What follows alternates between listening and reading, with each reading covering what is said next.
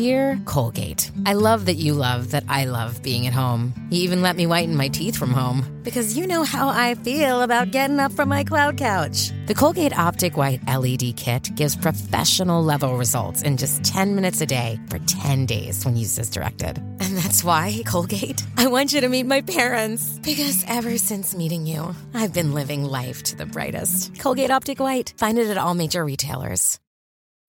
When you need mealtime inspiration, it's worth shopping Kroger, where you'll find over 30,000 mouth-watering choices that excite your inner foodie. And no matter what tasty choice you make, you'll enjoy our everyday low prices, plus extra ways to save, like digital coupons worth over $600 each week. You can also save up to $1 off per gallon at the pump with fuel points. More savings and more inspiring flavors make shopping Kroger worth it every time. Kroger, fresh for everyone. Fuel restrictions apply.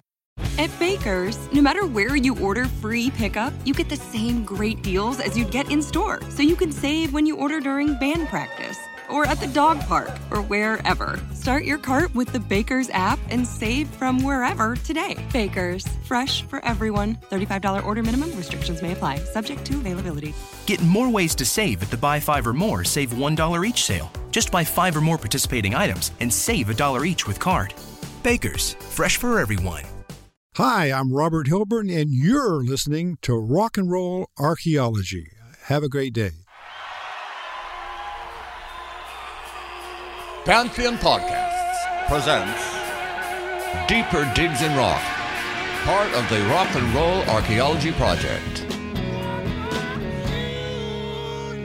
Music, culture, technology, and rock and roll. Now, on with the show.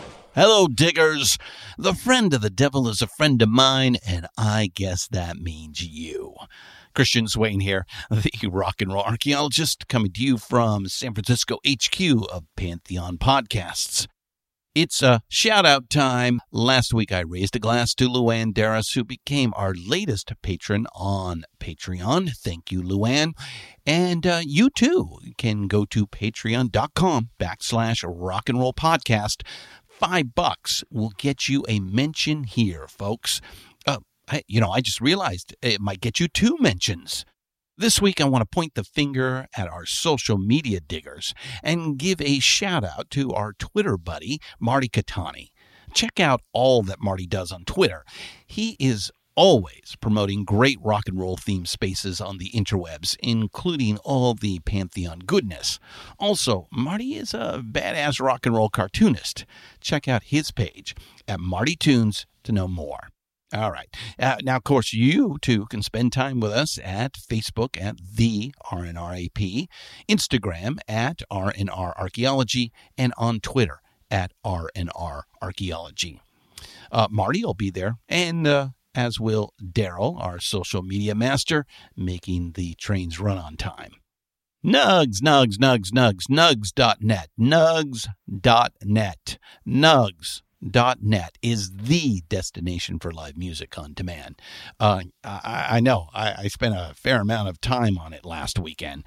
They have a growing collection of over 15,000 full-length concert recordings from bands like Pearl Jam, Metallica, and Dead & Company, so you'll never run out of live music to explore. You can listen to a show from last night or even from 40 years ago. I recently listened to a show by the Bluegrass motherfuckers, the infamous String Dusters from the Blue Ox Music Festival just the week before. This had a great effect of confusing my neighbors who thought they knew my musical tastes.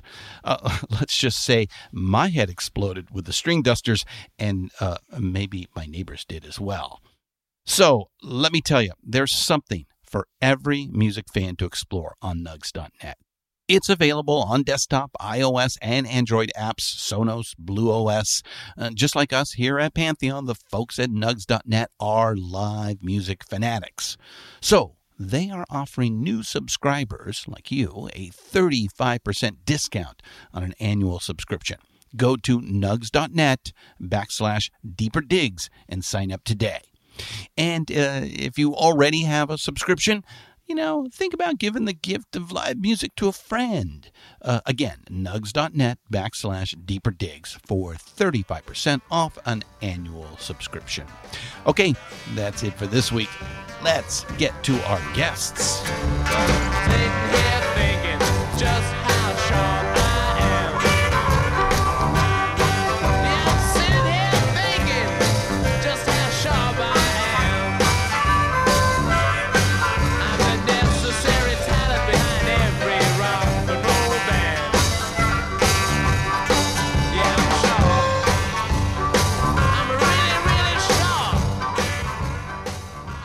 That's the Rolling Stones with their 1965 quickly composed The Under Assistant West Coast Promotion Man, recorded at Chess Studios in Chicago, hallowed ground for the British blues seekers. By the way, it's the B-side for the American version of Satisfaction. The song is a fun take on their promo guy, George Sherlock, now immortalized in song, R.I.P. George. I bring this up because today's show is on the people who promoted the great bands of rock and roll. Now, not the under assistants, but the giants of the trade. And not a record man like George, but the concert promoters. A brand new thing. In 1965, we are talking the Frank Barcelonas, Bill Grahams, and Harvey Goldsmiths, guys, and yes, mostly men, who could make you or break you out on this newly created touring circuit. Today, we have the distinct pleasure of having in studio with us Molly Bernstein and Philip Dolan, the producer-director team for the new documentary now being shown at film festivals around the country called The Show's the Thing, The Legendary Promoters of Rock. I was lucky enough to be invited to the Docklands Film Festival in Marin recently by Molly and Philip, and we had a great time. Of course, any peek into a hidden corner of rock and roll is a must for me, should be for you, and let me tell you, the film does not disappoint. It charts the beginning of the real rock shows and the concept of modern touring, starting in the mid-1960s when a young talent agent, Frank Barcelona, opened Premier Talent Agency in 1964 because these new rock and roll acts weren't getting treated with any respect by the established agencies. He once famously said they were being treated like the assholes of show business, lower than the rodeo. So, like a mafia don carves out the territories, he did so across the good old US of A. Frank handed out turf to guys like Larry Magid and Ron Delsener, the Belkin brothers, and, of course, hometown hero of San Francisco, Bill Graham. Most of those names you may not know, or if you do, it's because you are from the town where their names were printed on the tickets. That's why this film needed to get made. Employed to tell the story are many of the original characters still living, young as the artists they were working with at the time, and now as old as the acts that are still out there touring. And a special selection of stars, like Bob Geldof, John Bon Jovi, and Carlos Santana. It's a big, convoluted story, but Molly and Philip wrangle it into a cohesive and compelling documentary filled with great music, of course, and some fun animation to help tell the tales. Okay, let's get to it. Ladies and gentlemen, I give you Molly Bernstein and Philip Dolan. John and Mitchie were getting kind of itchy just to leave the folk music behind. Saul and Denny working for a penny, trying to get a fish on the line.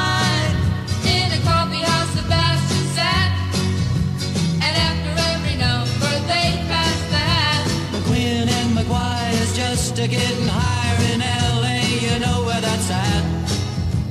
And no one's getting fat except Mama Cass. Solid and Danny, you know there aren't many who can sing a song the way that you do. Let's go south. Molly Bernstein and Philip Dolan, welcome to Deeper Digs in Rock. How are you guys doing today? Great, thanks. Glad to be here. I think you've flown in from New York to show the film that we're going to talk about, The Show's the Thing, at a film festival up in Marin County. Is that right?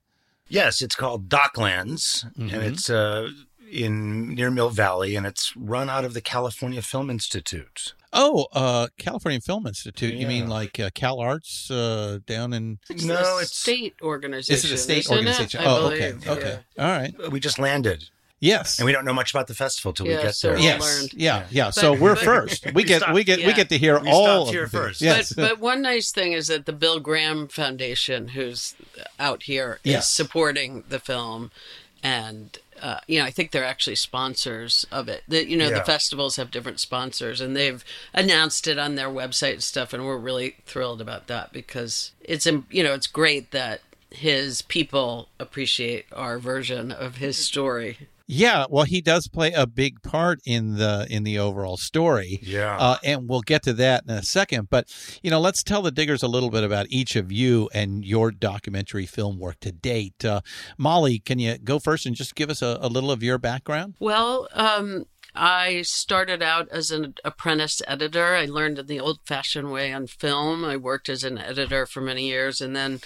Yes, and we did establish in the green room that you started under Martin Scorsese and working on After Hours in 1985. I did with Thelma Schoonmaker, who's one of the great editors of all time. Yes. So that was a very good starting place. And then I started making my own films, and the main first film was about Ricky Jay, who's a sleight of hand artist, magician, character actor in most of the David Mamet films. He just died, sadly. In November. But so I made a film about him that Philip also was a producer on, and it took about 12 years. So that was a really long... to put together. That is a long on time. and off kind of process. Yeah. And then we made another feature about an artist photographer named Rosamund Purcell. Oh, yes. And then this one. So, and in the middle of doing all these feature-length projects, we've also done a lot of shorter client work that Philip can tell you about when he talks about his start, maybe. Well, Philip, let's hear from you. Yeah, well, that seemed like a good segue. I'm relatively new to documentary in the sense that I started out working on feature films. In production, I was a PA on the film When Harry Met Sally. Oh, okay. And then I kind of did locations and production management on a lot of low-budget films in New York, a lot of horror films. And then I kind of started producing rap videos. And I did that while going to film school. Molly and I both went to Columbia Film School. So while I was at film school, I was producing hip-hop videos in New York. And that was kind of my education as a producer. So like every month, I did a different video. It was if you remember, there's a producer named Herbie Lovebug Azor, and he had a whole bunch of hip hop acts like Salt and Peppa and Kid and Play, Moni Love, and people like that. So we did all those videos. So this is the late 80s, early 90s type early of 90s, period. golden age of hip hop. Yeah. One of the golden ages of hip hop. Yeah. Hip hop's still going strong. So that's a different story. I think some people might say that we are in a new golden age of hip hop in some ways. Oh, you disagree? I haven't followed it that much. I was so. Well, I have a 19-year-old, and that's what he rap. listens to, and some of it's really good. I think kind of like rock and roll did in the 70s. There's now all these genres, these different types of hip hop. It's split up into you like this and you like that. I've been educated a little bit in some of these various forms, and I don't really want to sound like an old guy, but I guess I'm sounding like an old guy. So you started in the hip hop, producing these videos for folks. Yeah, and then I spent a lot of time making a low budget feature film, and I ended up getting a job in advertising while I was doing that as a day job, and then it turned into kind of like a little career in advertising, and ironically, kind of as the internet was taking off, I decided I wanted to go out on my own and start making films for people that were not going to be industrial films like we had, but kind of really high quality films that people could put on their websites and stuff. This was kind of a new idea at the time, believe it or not. Yeah.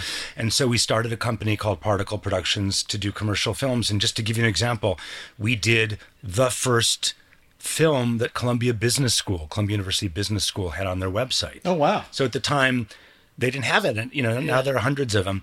I have a friend who is an art gallerist named Jim and Jane Cohen in New York. We pitched the idea of doing films for their website.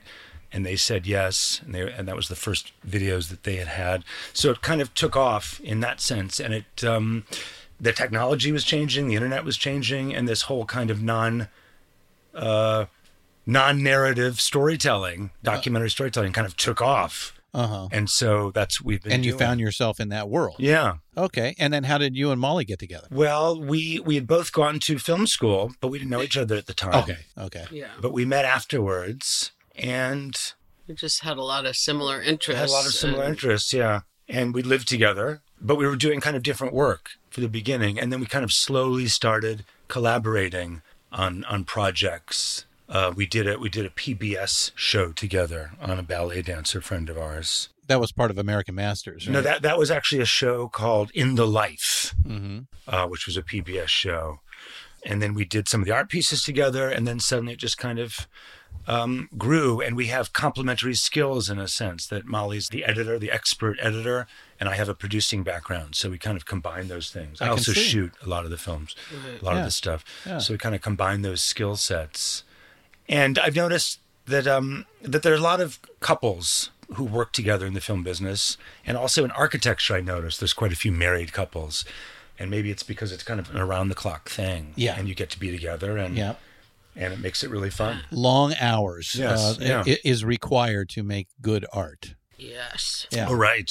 Yeah. You know, sometimes it's 24 hours. There's always something happening. The computers, there's files being transferred, and there's there's always something happening around the clock. So.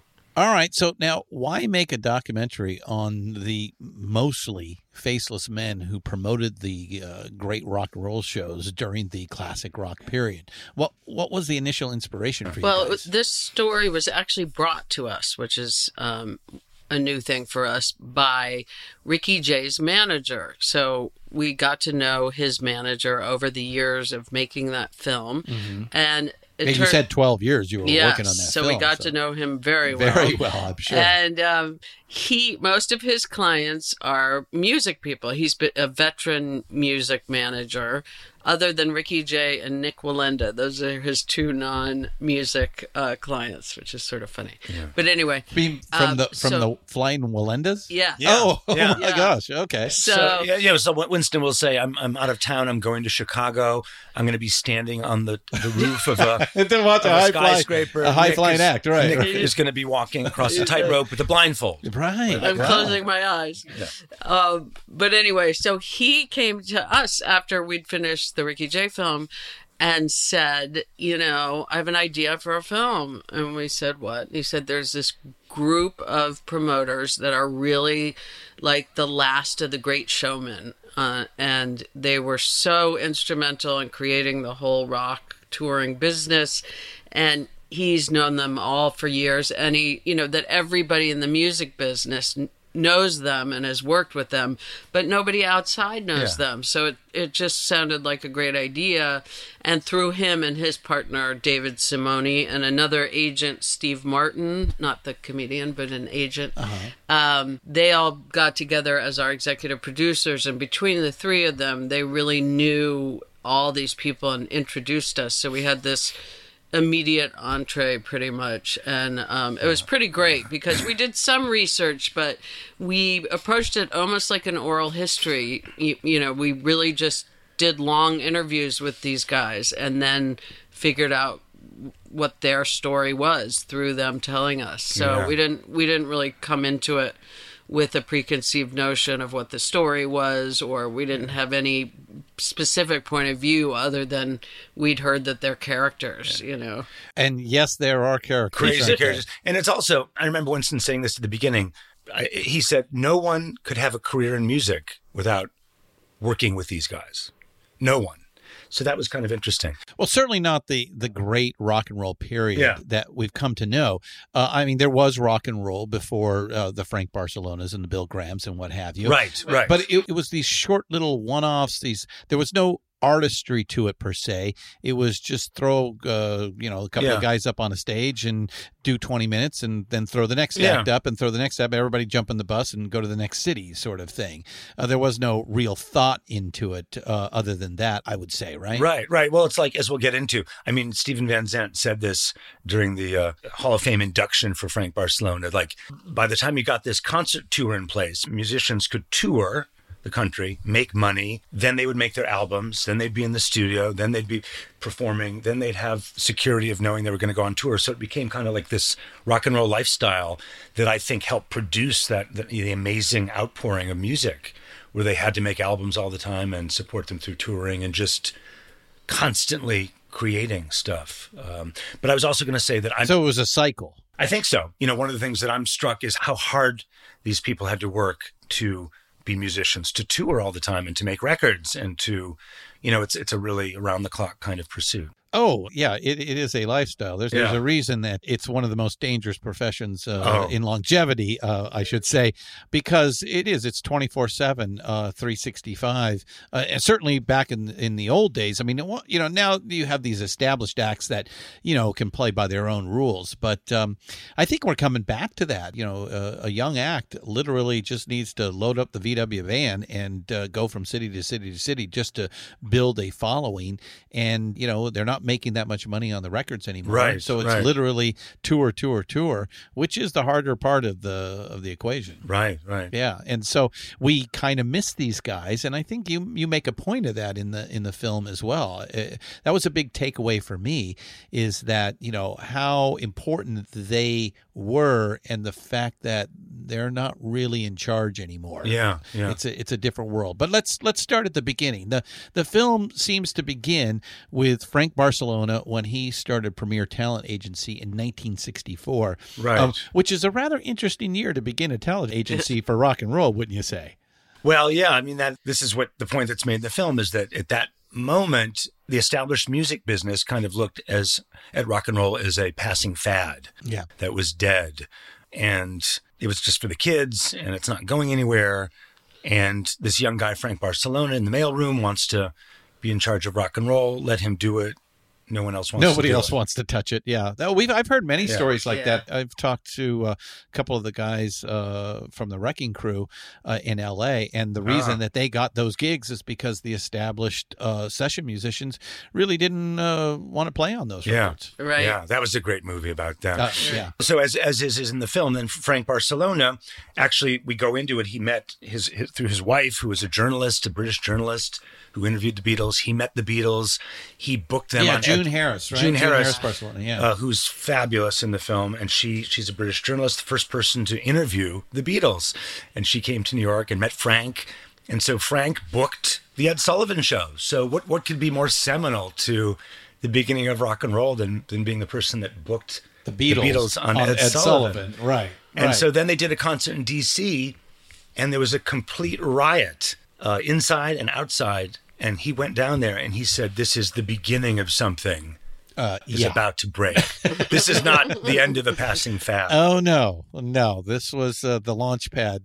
All systems go after that first very small Beatles tour. I think they just hit New York, Washington, and Miami, if I remember right. And then back to New York again. Yeah. But, you could read about it a lot and see pictures. But I remember when I was a small child, my mother and her friend took us to see the movie A Hard Day's Night at the local movie theater. Mm-hmm. And it was nonstop screaming in the movie theater, like people standing up screaming at the screen. Yeah, to a bunch of people who can't hear you, which I always find interesting. People clap at the end of a movie. To the point where we had to leave. It was too loud. Oh, wow. Really? Yeah, it wouldn't stop. It was just like pandemonium in the movie theater. Right. Yeah. So it just goes to show you the power of this, and let's face it, it's the baby boom generation that is coming up. There's a disposable income that goes along with them, and some free time that they can now enjoy this piece of entertainment that is built specifically for them, right? Yeah. And so Frank was kind of like the first guy that recognized this and began to make what turned out to be an industry, I would say, huh? Yeah, well, he knew a lot of the British invasion bands because he went to England and he met them, and I think that was a big part of it. Yeah, to bring those over, those exotic Englishmen to American shores. Right. Who were playing variants of American music. Yes. That they had turned it on its head. Right. Actually, they ate up all those American blues records and then started performing, as I like to say, performing them poorly. And in doing so, create a whole new sort of feel to the music, of which they regurgitated back to America. Yeah. Right? Yeah. I mean, I do think they brought their own character to it. I mean, there's a lot more of the course, Stones than just copying those songs, although that was their goal at the beginning. Yeah, Chicago blues for them specifically. Yeah, they were. And the harmonica. Yeah. So he brought over all those groups like the Animals and Hermits and the Who. And then he went around the country and started to meet really young people that he could trust to do the concert promotion.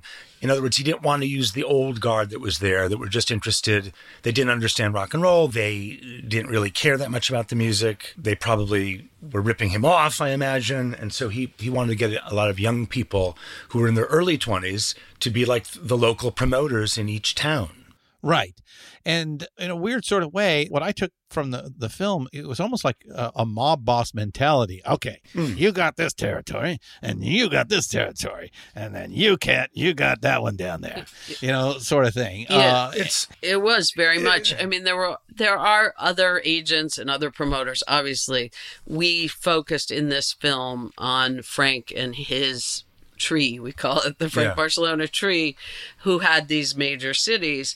But, it really did work that way. And in the film, we have a very successful restaurateur, Steven Starr, who had been trying to be a promoter in Philadelphia and really was squeezed out by Premier Talent and Electric Factory Concerts, who was, Larry Magid, right. Who was their preferred person. So it was a bit of a mob mentality, wasn't it? It was locked up. Yeah. I mean, certain venues and certain cities were definitely locked up by those people. I mean, someone had said it's a mafia without violence, but I don't know. Right. The mafia term has kind of taken over. I think at that point it was like a collection of people and there was loyalty, but everyone's in their 20s. I mean, as one of the, Irv Zuckerman, one of the promoters, was saying that the agents, the musicians, the promoters were all the same age, which is kind of funny to think about. Yeah, so they could all hang with each other. So it's like, I'm going to call my friend in Chicago.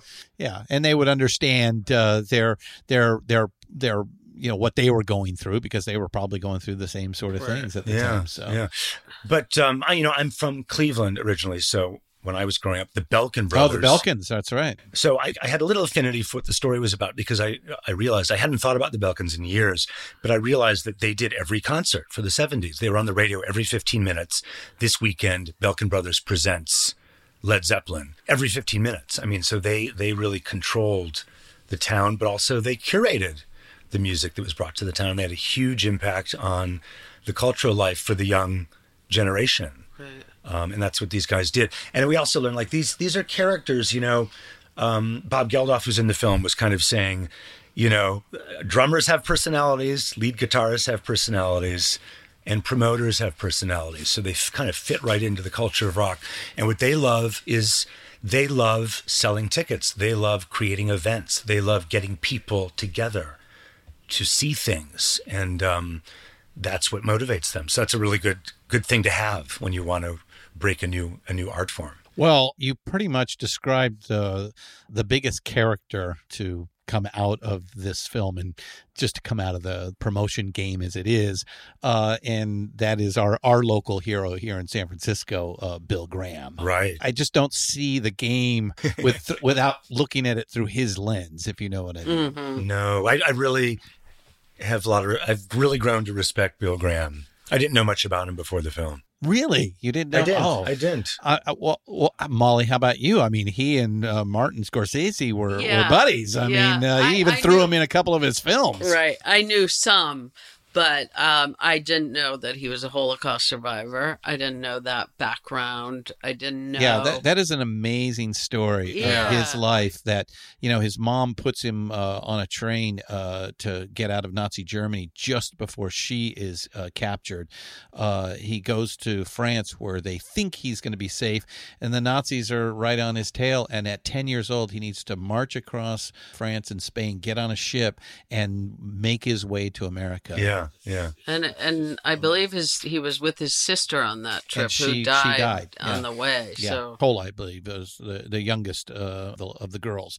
Most of the other girls did survive, though, and made it to America later after the war. But yeah, and he grew up in New York and learned to become an American. But he loved to salsa dance. He loved Well, he learned up that whole in the Catskills, learned that whole Latin thing, and I think Tito Puente was one of his favorites, and and all of that, and. There's a story that we learned about him when we put him in our Rock and Roll Archaeology podcast, and that is that he took a moped and traveled across from New York to San Francisco because his sister lived in San Francisco, which is why he ended up in San Francisco. He would go back and forth on this moped.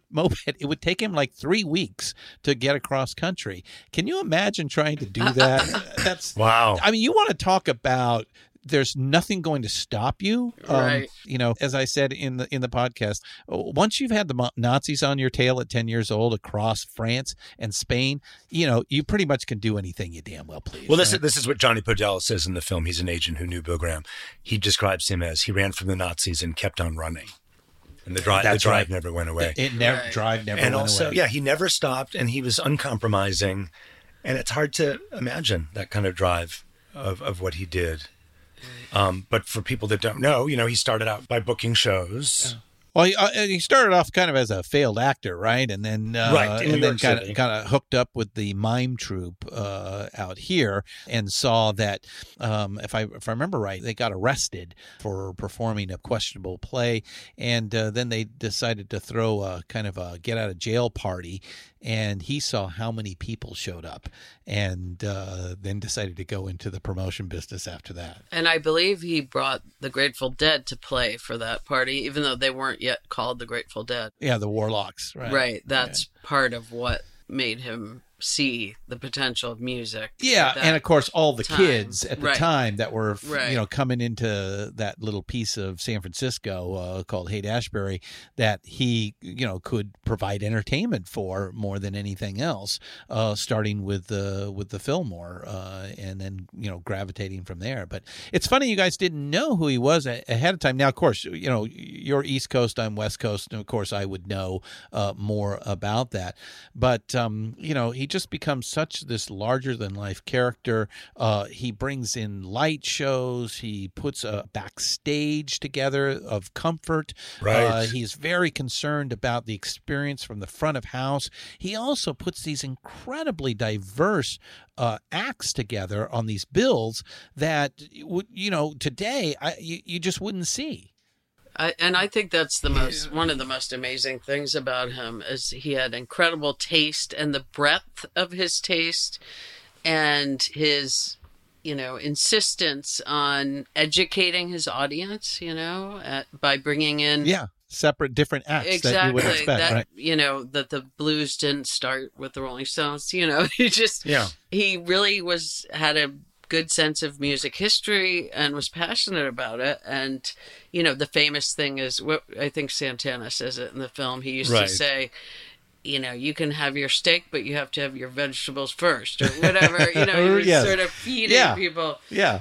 And he says in the film that he used rock and roll as bait to bring people in, and then to educate them about the roots of rock and roll through blues and so forth. Yeah. So that's kind of an important part of the film. And then he goes on to more national acts. In fact, he does set up in New York with Fillmore East. Was that a problem with the guys who were running the East Coast at all? I'm trying to remember. Well, I think Ron Delsner wasn't happy about it. I don't think it was established at that point. There were other promoters. And we've heard stories where other people claimed it was their idea to do the Fillmore and such. But I don't think Frank had anointed anyone at that point. No, New York and L.A. were both kind of more complicated in terms of there were different promoters at different times that Frank worked with specifically. And I think Bill Graham already had quite a bit of power and cachet at that point, and when he came in, and I mean, a lot of it was the same acts that had played out west, I think. Right. Yeah. Right. And so how do you put a film like this together? What is step one? I mean, we've established that the idea was given to you from working on another film, and obviously the interest was enough to cause the two of you to go, wow, this sounds like a great idea.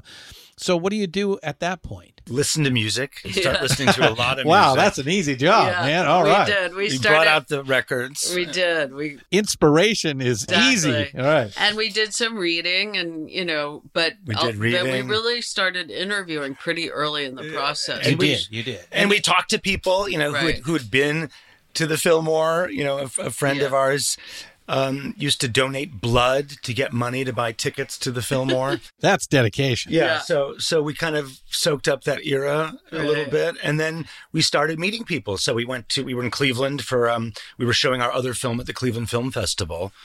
The one about Rosamund Purcell, and we. Oh, is that when you tried to get a hold of Jules and Mike Belkin? Yeah. So then we. So did you start with them? Were they the first one? We met them, and they were our first interviews. And that was great. And then, everyone talks about Bill Graham, and then everyone talks about Frank Barcelona. So you start to take notes and see where the story's going.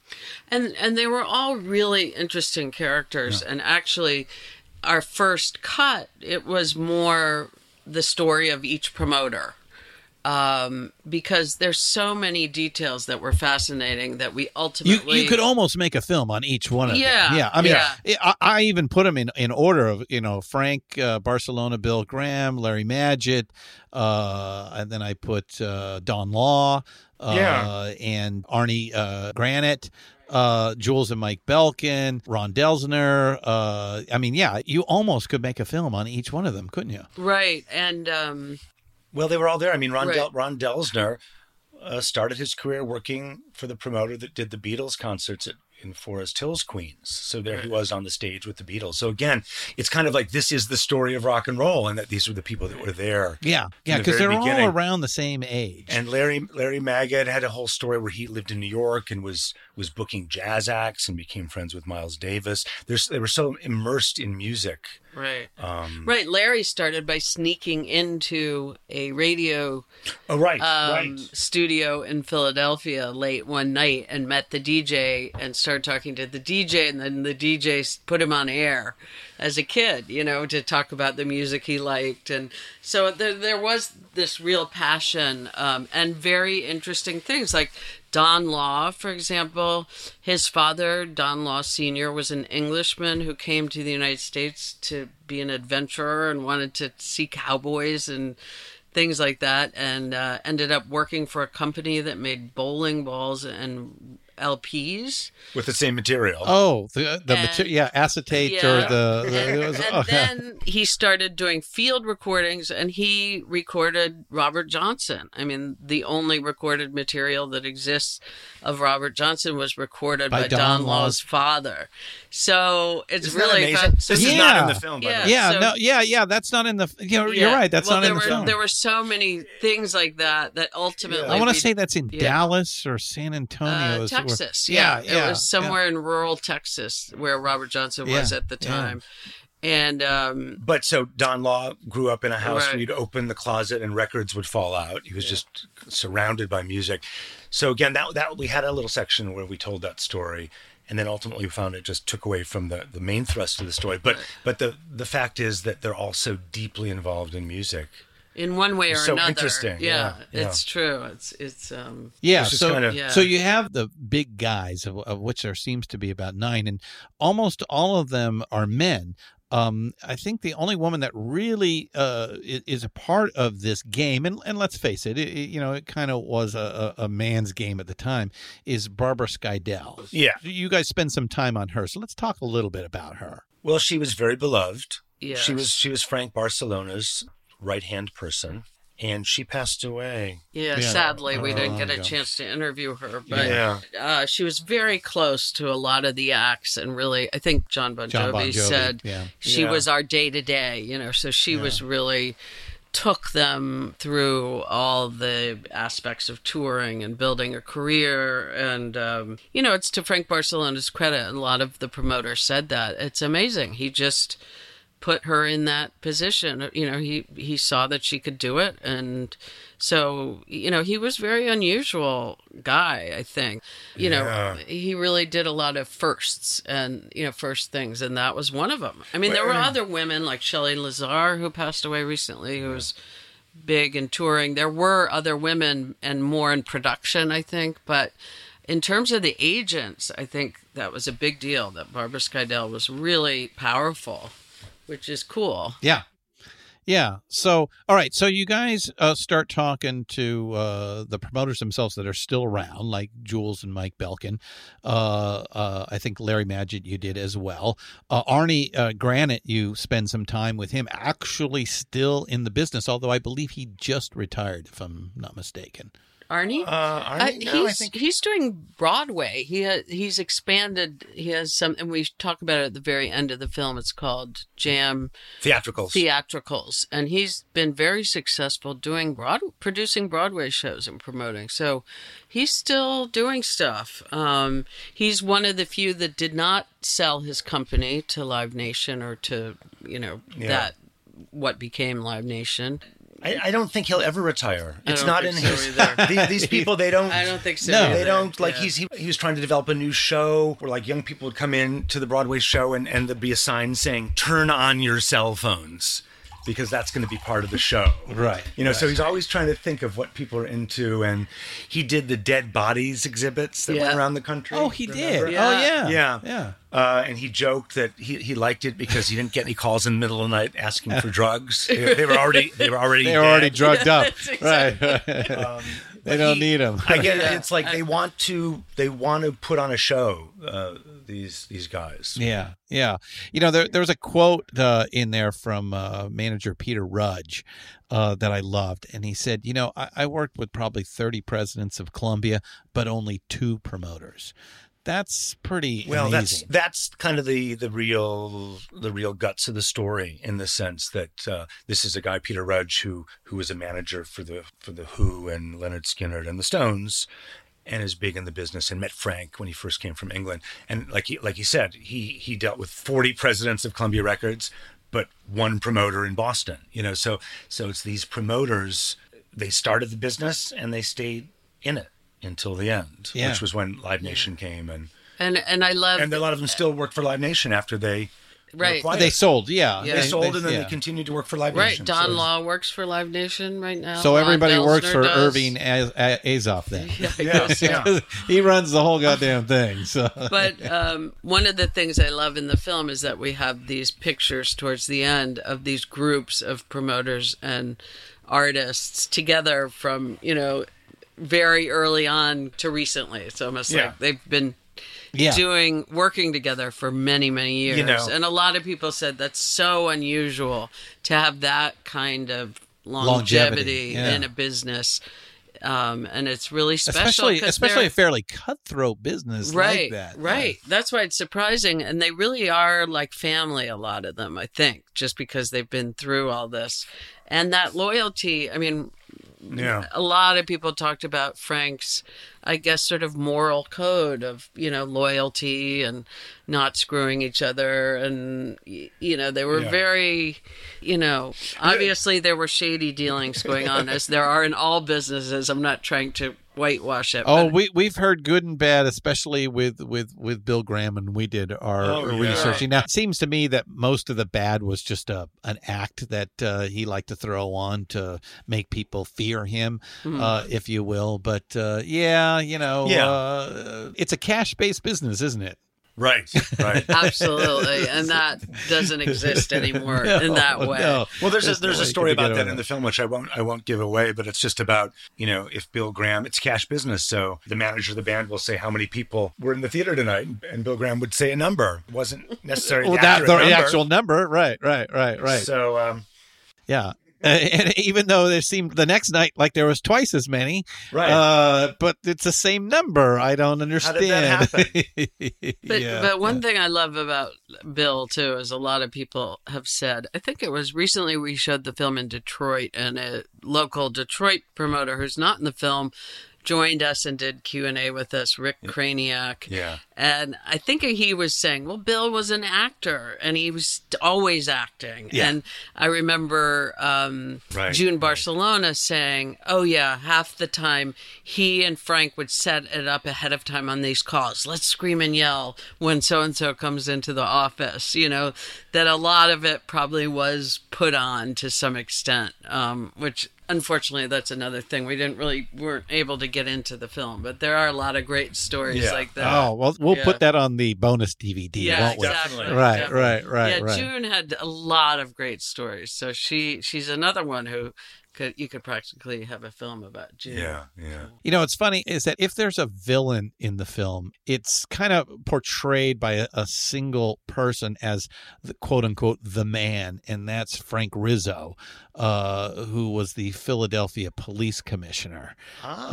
Did you find that there were problems with the establishment stories like what you got about Frank Rizzo at some of these other promoters and their territories? Well, yeah, I mean, we dealt upon Frank Rizzo as the Philadelphia police commissioner who tried to close the electric factory. Yeah. And later mayor. And was later mayor. And we do have promoters talking about how there was something scary at the time about rock and roll bands and concerts and people coming to town. And it was part of the danger of rock and roll, I guess. Yeah. And the Belkins talked about how for the first several years there was always tear gas and fights and the police, and they had to bring in people on horseback, and you know, so it was pretty rough, I think, in a lot of and even on the lighter side, people used to come up to them and say, "Why are you charging? Why are you charging for the music? Like, you're the man, you shouldn't be charging." And they would have to explain that you have to pay things like rent and lighting, sound, electricity, Again, it was just different. And I think when they started booking these 10, 20,000 seat halls, it was new.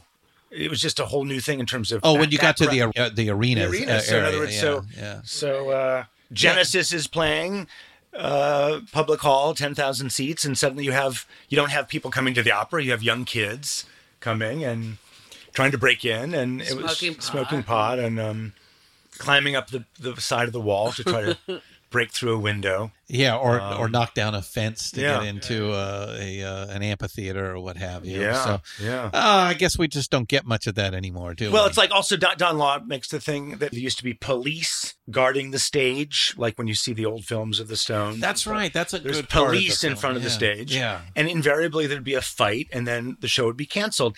And I did see an interview with the Stones where they were saying that most shows would be canceled after 20 minutes. In those early shows. It's true. Yeah, the police would they would have enough of it. They go, okay, like we're enough, and then it'd be over. And jump up and attack them on the stage, and the cops would jump up. Whereas private security could identify the troublemaker, go out and deal with them, and remove them, and everything could go on. I mean, the Hells Angels were the dark side of that, but that was kind of like an innovation. We don't think of it as an innovation, but the idea of like, let's not have the police, let's have our own peer group security, they called it. People that are about the same age as the people. In bouncers, and, more like bouncer type characters.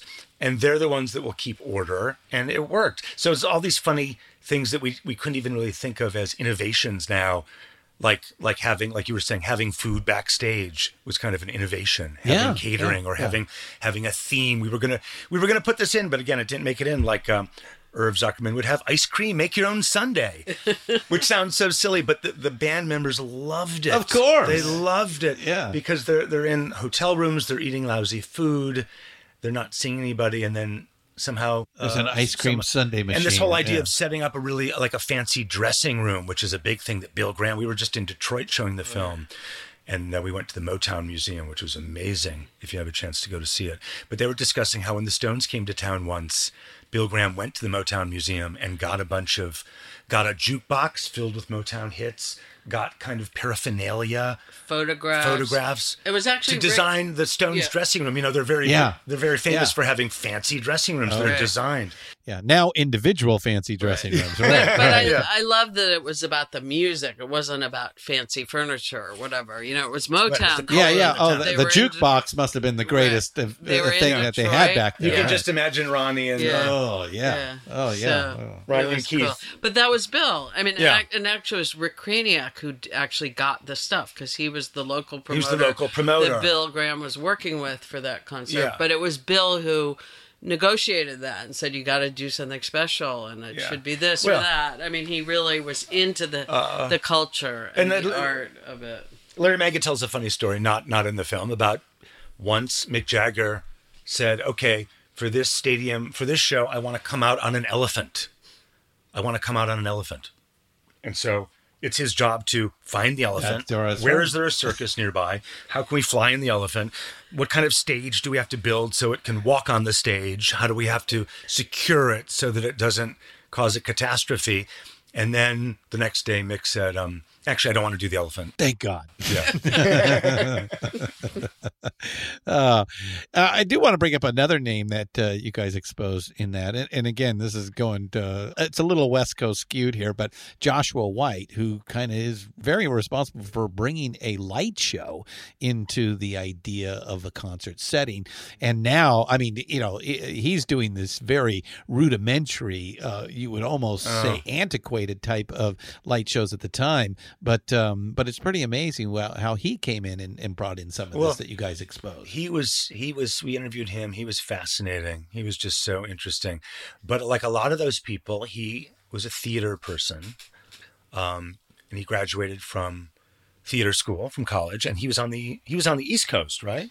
I think he went to school at Carnegie Mellon. And then he was in New York. I can't remember. Or maybe he first worked with Bill at Tanglewood. I think that's where he met Bill, was up at Tanglewood. Yeah. But he makes the point, like, in those days, there was no lighting. It was just a follow spot. A couple of follow spots, all right. And a curtain. Yeah. And I'm not sure how he came up with the idea or how he introduced it, but he introduced this idea of doing this kind of colored, psychedelic light show, projecting light through various oils and different colored pigments and stuff. We show it in the movie.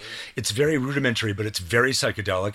And Bill Graham is a showman, and he said, I want to do this. Yeah. Get me more of that. Get me more. And when you look at the old posters, that's another thing that Bill Graham did, was kind of invent this beautiful art form of the rock and roll poster. But Joshua White's name is at the top, you know, featuring the Joshua Light Show. Right. So it became kind of a big deal. And it was just part of the whole aesthetic of the experience. And I believe Josh said that part of the impetus for that was the Fillmore East, because it was a theater with seats. Right. A lot of the Fillmore West or different venues on the West Coast, you could just walk around and dance and have a more of a general time, admission type of situation. But with seats, they realized you got to have more of a show if people have to sit in their seats, you know. Right. So I think that was part of what got them started on that, and then it took off and became very popular, obviously. Well, that brings me to another point that you guys show in there, and that's that Frank and Barbara insisted that a stage act be more than just your last hit record, I think is the quote. And that kind of changes the people that are getting promoted at that point. It is the bands that are bringing more to it than just, you know, a top 40 hit, right? Well, that's a big part of rock and roll. Again, it's hard to look at that as an innovation at the time. But actually, and there's a whole story in the film about actually having one person give a concert was a new thing. You know, concerts in those days before Frank was kind of vaudeville style. Yeah, it was a tour, a group of people that would all Maybe come doing together. One or two hits. Yeah. And there were juggling acts, and there was an MC, and it was all the top 40 kind of like what you'd see on the Ed Sullivan Show, well, right? I think the Ed Sullivan Show is that. Yes. You know, it is that. And so it was these guys, some of these promoters had the idea of like, we think Deep Purple is the story in the film. We think Deep Purple can do a whole show, and people will come and see them and sit pay for 2 the hours. money for that one act. And the theater owners were saying, "No way, that's impossible. How could you even think that?" So that was part of it. But then this whole idea of Frank developing this, you know, there's, you know, the show, the title, The Show's the Thing, actually comes from an article that Frank wrote in a trade publication where he kind of gives guidance to young musicians about how to perform and, how to behave when you're on stage. Don't turn your back to the audience. Play 2 great numbers before you say a word. All these kinds of little things that are probably taken for granted, but like the stagecraft of the show. And, we have a scene of Elton John. We have a clip of Elton John playing in the film where he is like jumping on the piano. He's using his feet. It's a real performance. He's putting everything he's got into that moment on stage. And you don't see that from the record. I think that was kind of what Frank was all about. Yeah. And then the bands that followed, you had to do the same thing to keep up with the competition. Otherwise, you would be left behind. So let's talk about some of the artists, because not only do you get to talk to the surviving promoters that are still out there, because we've lost many of them, but you also got to talk to some of the artists that worked with them out there. How did you get a chance to get in front of people like Jon Bon Jovi and Bob Geldof and Santana? Well, mostly through our promoters. I mean, the managers, our executive producers, who had contacts to both Geldof and Bon Jovi. And Santana, we got... Santana's a different story. Right. That came through, the funder for the film is BMG, the record company. Yeah. And when we kind of were thinking, who do we want to get? We need one more person. And we came up with Santana, who is kind of integral to the story, but he was originally, he went from an audience member in the Fillmore to a headliner at Woodstock. So somebody at the record company knew his manager. We corresponded for many, many months. And then one day we got an email in New York City saying, okay, Carlos, wants to talk about Bill Graham. He'll give you 30 minutes next Friday in Vegas, from 11 to 11:30. So we flew out to Vegas. Pack up the equipment. Yeah. Get on the plane. We went out to Vegas and we talked with him, and he loves Bill Graham and was so happy to talk about him. So it was a fantastic half hour. I mean, he became our muse for the project because just his energy, and he was just so great and inspiring in so many ways. But it really was the sort of a distilled version of the whole story our film was telling, which was so great. That the role that Bill Graham had in his career was just huge. Yeah. And he goes into that, like, Bill would give you a report card after every show, and he'd say, you can't close with that number, this song goes on too long, play that one up front. He would kind of give a report card, literally a report card after every show. Yeah, and he just wanted it to be great. Jon Bon Jovi came through Winston, our executive producer, and they had met at a party. They knew each other. They worked together on music publishing and stuff. And when Jon Bon Jovi heard about the film, he said, I want to be in it. He kind of came at the tail end. Right. But he... Of this great period. Of this period. Yeah. But he knew all these people. So he was like our hero. He came in and... He really wanted to pay tribute to these people. And it was great because we thought... he wouldn't have been the first person we thought of, and Winston wouldn't have either. But since he just happened to start talking to him about it, he was very passionate about it, Bon Jovi. And, he loved Barbara and Frank and all these people. Right. And he really... his passion just comes through the screen. This is serious. He's very, very, very real about it. He was right there. I mean, he was fantastic. Yeah. He tells a story in the film where he got a job as a teenager helping pass out playbills at a concert venue, and then he'd get to see the shows for free. And at backstage one night, he met Frank and Barbara, who were larger than life in his eyes, and he told Barbara that his dream was to play in that venue, Brendan Byrne Arena in New Jersey, which of course he did. Well, she took one look at him and said, I think you can make it. You can do it. Yeah. You have the look. But he was just, it was a real pleasure having him because he went to Cleveland. He knew the promoters. He knew Ron Delsner. He told wonderful stories about these guys and how important they were to his career, to selling it. Like it says in the film, they knew your value and they knew what it took to sell a ticket. They knew what it took to sell a ticket. And Ron Delsner was at his wedding. He said, they really were that close. They're very close. Yeah. And that's the point, is that these promoters were, really there to help you put on the best show you possibly could. And somebody like John Bon Jovi, would constantly try to put on the best show that is out on the road at the time. Yeah. I didn't believe it, and I got dragged to a John Bon Jovi show when I was, at that age of like, come on, give me a break. And I was totally blown away. So I totally understand. Well, I mean, that's his thing now. I guess he had one of the highest grossing tours, in the last couple of years. Yeah. He was just inducted to the Rock and Roll Hall of Fame. Yeah. So he's riding high. He's getting his due. So, and then Bob Geldof, Sir Bob Geldof, who, let's face it, is responsible for probably the greatest live show ever put on in the rock and roll age.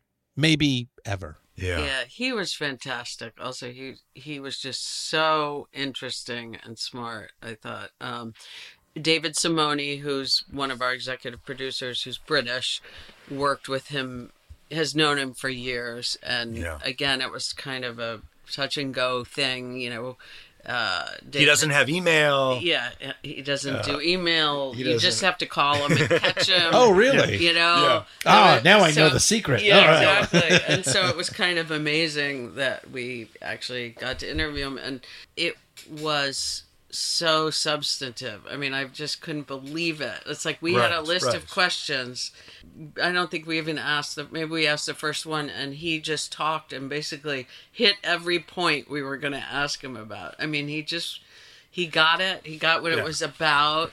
He's obviously thought about all these stories and issues so much, and has such an interesting historical perspective, and is so articulate. I thought he was amazing. Well, I think he and Harvey Goldsmith, who kind of give that UK perspective, which is very different than the American promoters, wouldn't you say? Yeah. I loved Harvey. Harvey was great. Was great. I mean, Harvey's famous story is that he saw Jimi Hendrix in London on one of these vaudeville bills where he was the opening act. And then there was other acts, and then there was a juggler, and then Engelbert Humperdinck was the headliner. But Harvey is the one who had to convince the A circuit in England to play Deep Purple for 2 hours or whatever, as opposed to... Yeah. But Bob Geldof also puts a lot of this stuff in perspective about the art form of rock, the 50-year pop, as he called it, that he says is past. And so he's really was great for kind of giving some history to it, and also the importance of the promoters. And as he said, rock and roll couldn't happen without these guys. There could be no San Francisco scene without Bill Graham. And so he was really... He hit the nail on the head. Yeah. Both of the times and the passing of the times, I thought. But what I want to ask you about is again that, he's responsible for putting on, this incredible show on 2 continents with 1 billion people tuned in to watch in 1985. Yeah. Yeah, and it was so interesting that he was saying that he wanted the show to have all the resonances of the history of rock, so that anyone of any age group from the 50s to the 80s could enjoy it. Yeah. Which I thought was so interesting. That's why he had wanted originally Shea Stadium to be Of course, because the Beatles played there. Beatles. Yeah.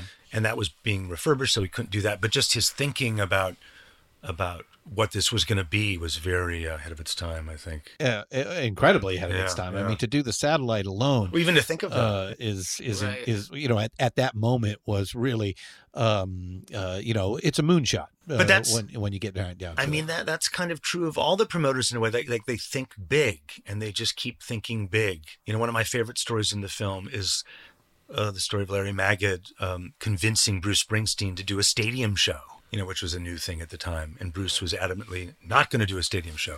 He does intimate performances. Right. It's Church of Bruce. Right. You got to go to the altar. You got to go to Church of Bruce. Right. So how are you going to do that in a stadium? So they just think big. And so, Live Aid has to be the award for thinking big. Oh God, yeah, it has not been surpassed at this point. So, all right. So, why do you guys think there's so much interest in the age of rock and roll these days? I mean, there's your movie. There are several other documentaries. There's now, let's face it. There are other rock and roll documentaries? Well, we won't talk about them today, but there's Bohemian Rhapsody, obviously. Yeah, was good timing. A big hit. The Elton John one is coming up. Motley Crue just had one on Netflix.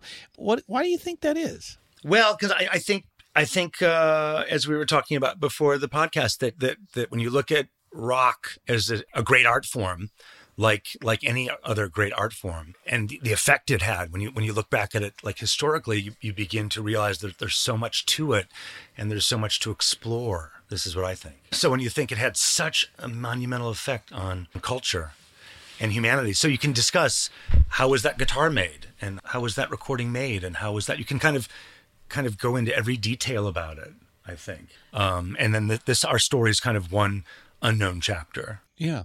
In that way. And also, I think I'm just looking on your table at this David Bowie book. Yeah. We're starting to lose some of the great heroes. And its time has passed. Yeah. And I think that really makes people look back and sort of appreciate the depth that they might not have before of what this music meant to people and what going to concerts meant. And yeah, when we were at the Rock and Roll Hall of Fame in Cleveland talking to the people there, and one of them referred to rock and roll as a messy art form, which I thought was so interesting to think of it. Well, just that's part of what we. But it's American. I mean, that's the whole point. Got out of this film. It's music democratization of music. Yeah. Pretty much. Learn 3 chords and anybody can do it, sort of thing. Which is uniquely an American ideal that you can just pick yourself up and be anybody you want to be.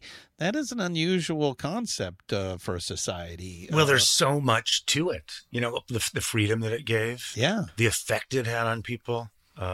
So it is really something that can just be really thought about as a great art form that had huge effect in the world. And I do think, Bob Geldof makes the point that not that music isn't important now, but that there's so many different modes of getting culture now, and social media, and there's so much more access to everything that it doesn't have that same pedestal almost that it had in our day, or in that 50-year period when there were records you couldn't look up. The only thing you knew about people was on the, what you could on the read back on of the liner notes, or read in Rolling Stone, or it wasn't like you could just Google people and find out who they were, and it was just a very different moment than today. And if you're in a town like Cleveland, there is no internet, so that the circus is coming to town, and it's called a rock and roll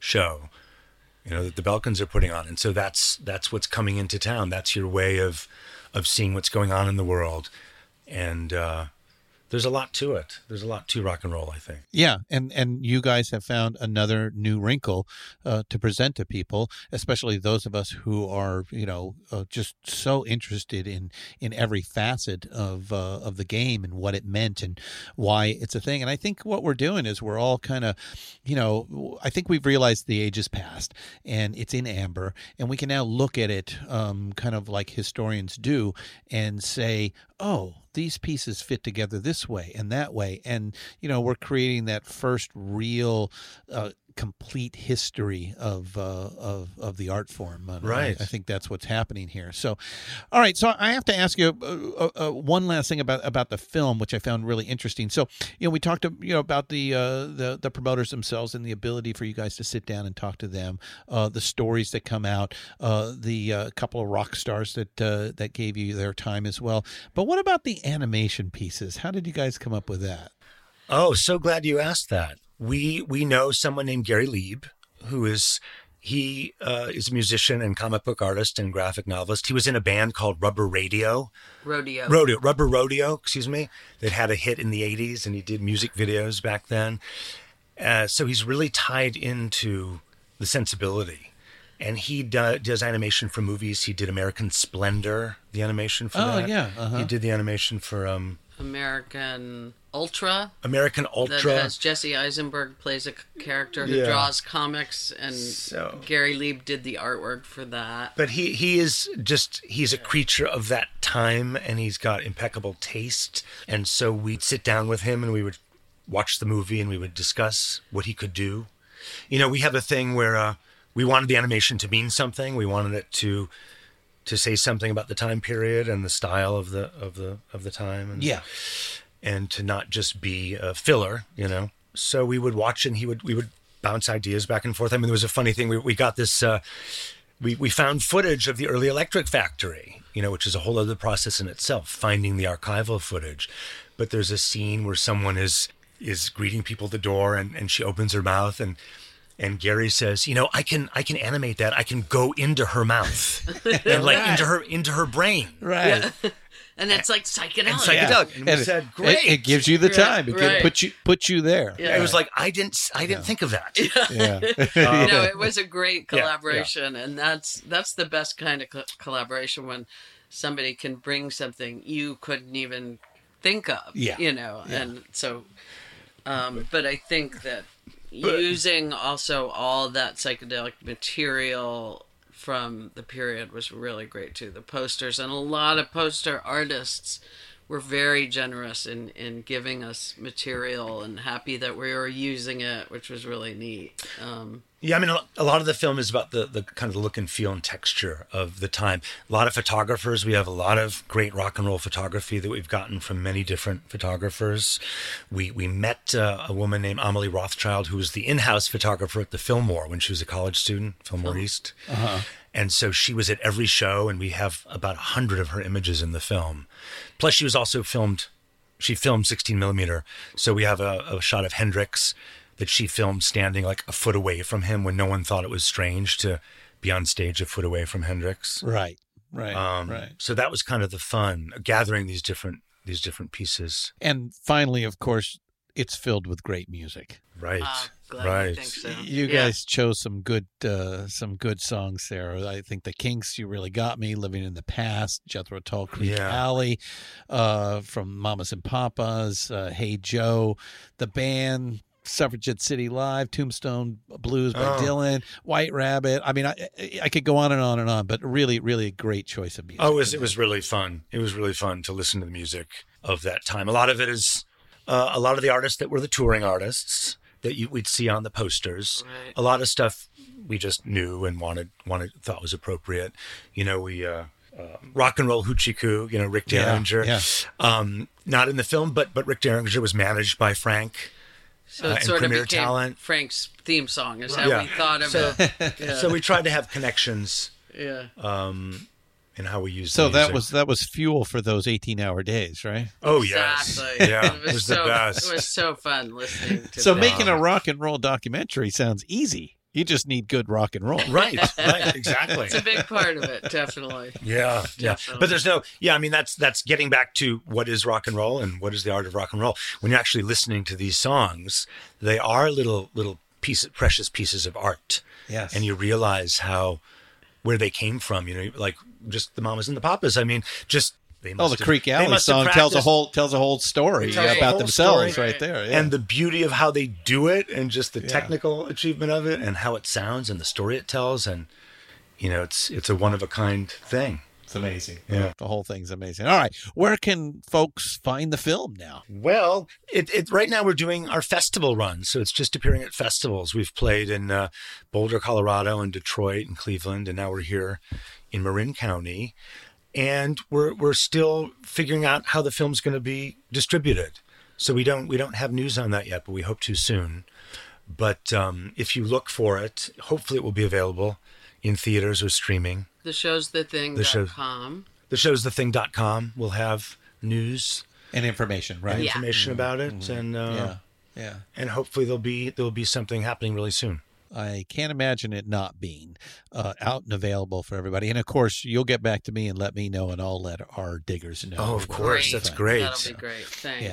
Yeah. All right. So what's next for you, Molly and Philip? We are working on a couple of different projects, which we tend to do. We do a lot of things at once because things take a long time. Well, but, you're not going to wait to get paid for 12 years all the time. Yeah, right? Exactly. But right now, we are focusing on a film about Art Spiegelman, which we're very excited about. He's the, some say, father of the graphic novel. He may dispute that himself. But he did Mouse, and he also was the editor of a magazine called Raw in the 80s, which presented the work of many of the now renowned graphic artists. I mean, Chris Ware and Charles Burns, and he's a real comics aficionado. Aside from being a great practitioner, he's somebody steeped in the history of his medium, and he's fascinating. So it's a little bit of the same period as Shows the Thing. You know, it's about how underground comics became the graphic novel, and became accepted as a medium where, like, nowadays every movie is based on a comic book. And Art Spiegelman kind of shepherded in the adult comic book with Mouse, which was about his parents' experience in the Holocaust. During the Holocaust. And he says at the time it was so outrageous that someone would make a comic book about the Holocaust with mice, as the main characters, right? Yeah, with mice playing the Jews and cats are the Nazis. Playing the Nazis. But of course, there's a whole history of comics, and that Mickey Mouse was a mouse, and a lot of the early comic book characters were animals. So there's kind of a lot going on in that configuration, you know, more than just him choosing that. But he's kind of an expert in the field of comics, and so we're putting our records aside and we're bringing our comic books out now. Well, I look forward to seeing that when it's done and out. Molly Bernstein and Philip Dolan, thanks so much for being with us today on Deeper Digs in Rock. Thank you. Such a pleasure. Thank you.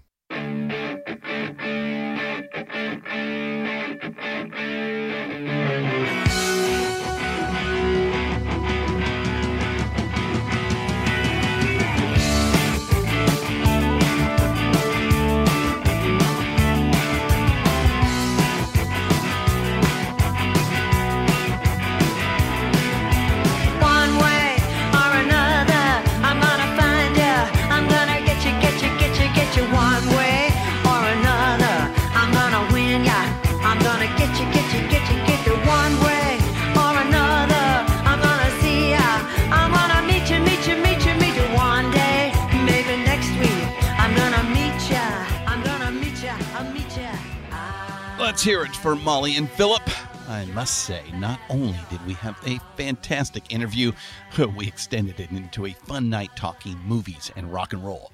And then we did the premiere at Docklands for more. So I can tell you, the crowd responded well to the film. It was a packed house. Hopefully, there were a few buyers out there in the audience willing to pick it up and get it out into wide release. It's a great story of a cast of characters most responsible for making the touring business we still live in today. Before Barcelona, Graham, and the others, think cavalcade of stars where 10 or 15 acts go from town to town in a shitty bus, playing their 10 or 20 minutes string of hits only, and then off to the next stop. So really, we have these promoters to thank for inventing the modern concert business. So glad I was lucky enough to see the documentary early, and even though it's not widely available at present, we will keep you all up to speed on its release when I hear the when and wheres. Seeing the film got me thinking about this new age of rock and roll we are in today. I've been mulling this thought for a while now. I believe rock and roll, in a weird way, is on the rise again, but it's doing so with a new wrinkle. We see it around here in our shows and hear from our fan response. While the recording business is perhaps not where it is for this particular music, we all can find some quality at our favorite local venues. But really, where I see rock and roll killing it is in the cinema. Think Bohemian Rhapsody and the just recently released Rocket Man. Both are box office winners, even Academy Award winners. Think Broadway or The Dirt on Netflix. But also all the documentaries being pushed out.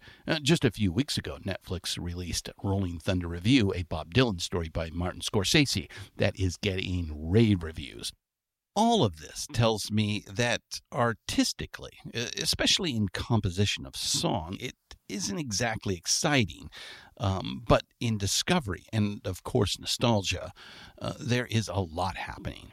Hopefully, this trend will bring more stories out for fans like you and me. All right, keep an eye and ear out for the Show's the Thing, the legendary promoters of rock by Molly Bernstein and Philip Dolan at film festivals.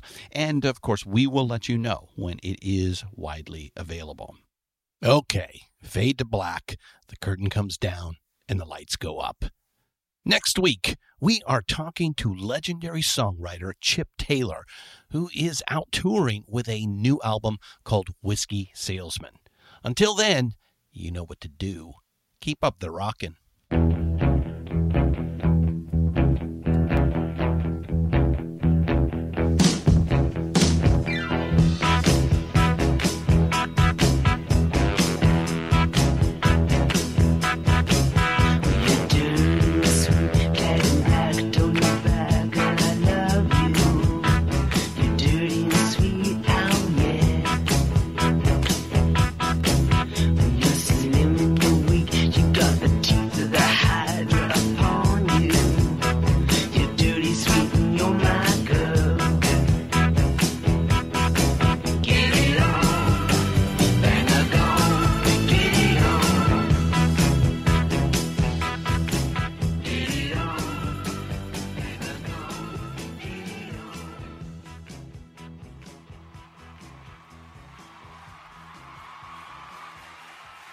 Deeper Digs in Rock, produced and hosted by Christian Swain.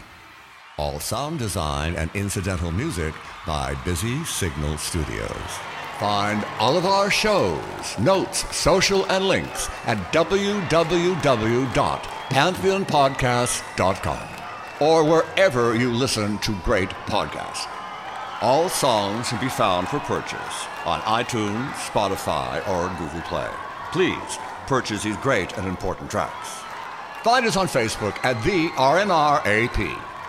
We are on Instagram at RNR Archaeology. Tweet us at RNR Archaeology.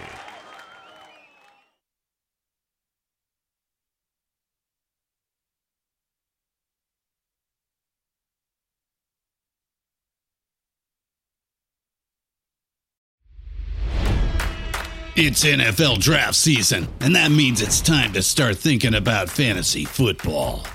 FantasyPoints.com features industry-leading experts and prognosticators using proprietary hand-charted data to help you score more fantasy points. FantasyPoints.com is the place to go for whatever kind of fantasy football you play. Whether you play fantasy football, daily fantasy sports, or do a little bit of everything, Fantasy Points has the meticulously researched content to guide you to victory. And why wait for the fall? Fantasy Points also covers the new spring football league, the UFL. Join the guru, John Hansen, Scott Barrett, Joe Dolan, and other massive names in the fantasy football universe with an exclusive offer. Use code Pantheon for 15% off any Fantasy Points package, including the all-in package, with access to every article, tool, and data nugget that Fantasy Points has to offer. That's FantasyPoints.com and code Pantheon for 15% off at Fantasy Points. FantasyPoints.com, code Pantheon. Score more fantasy points.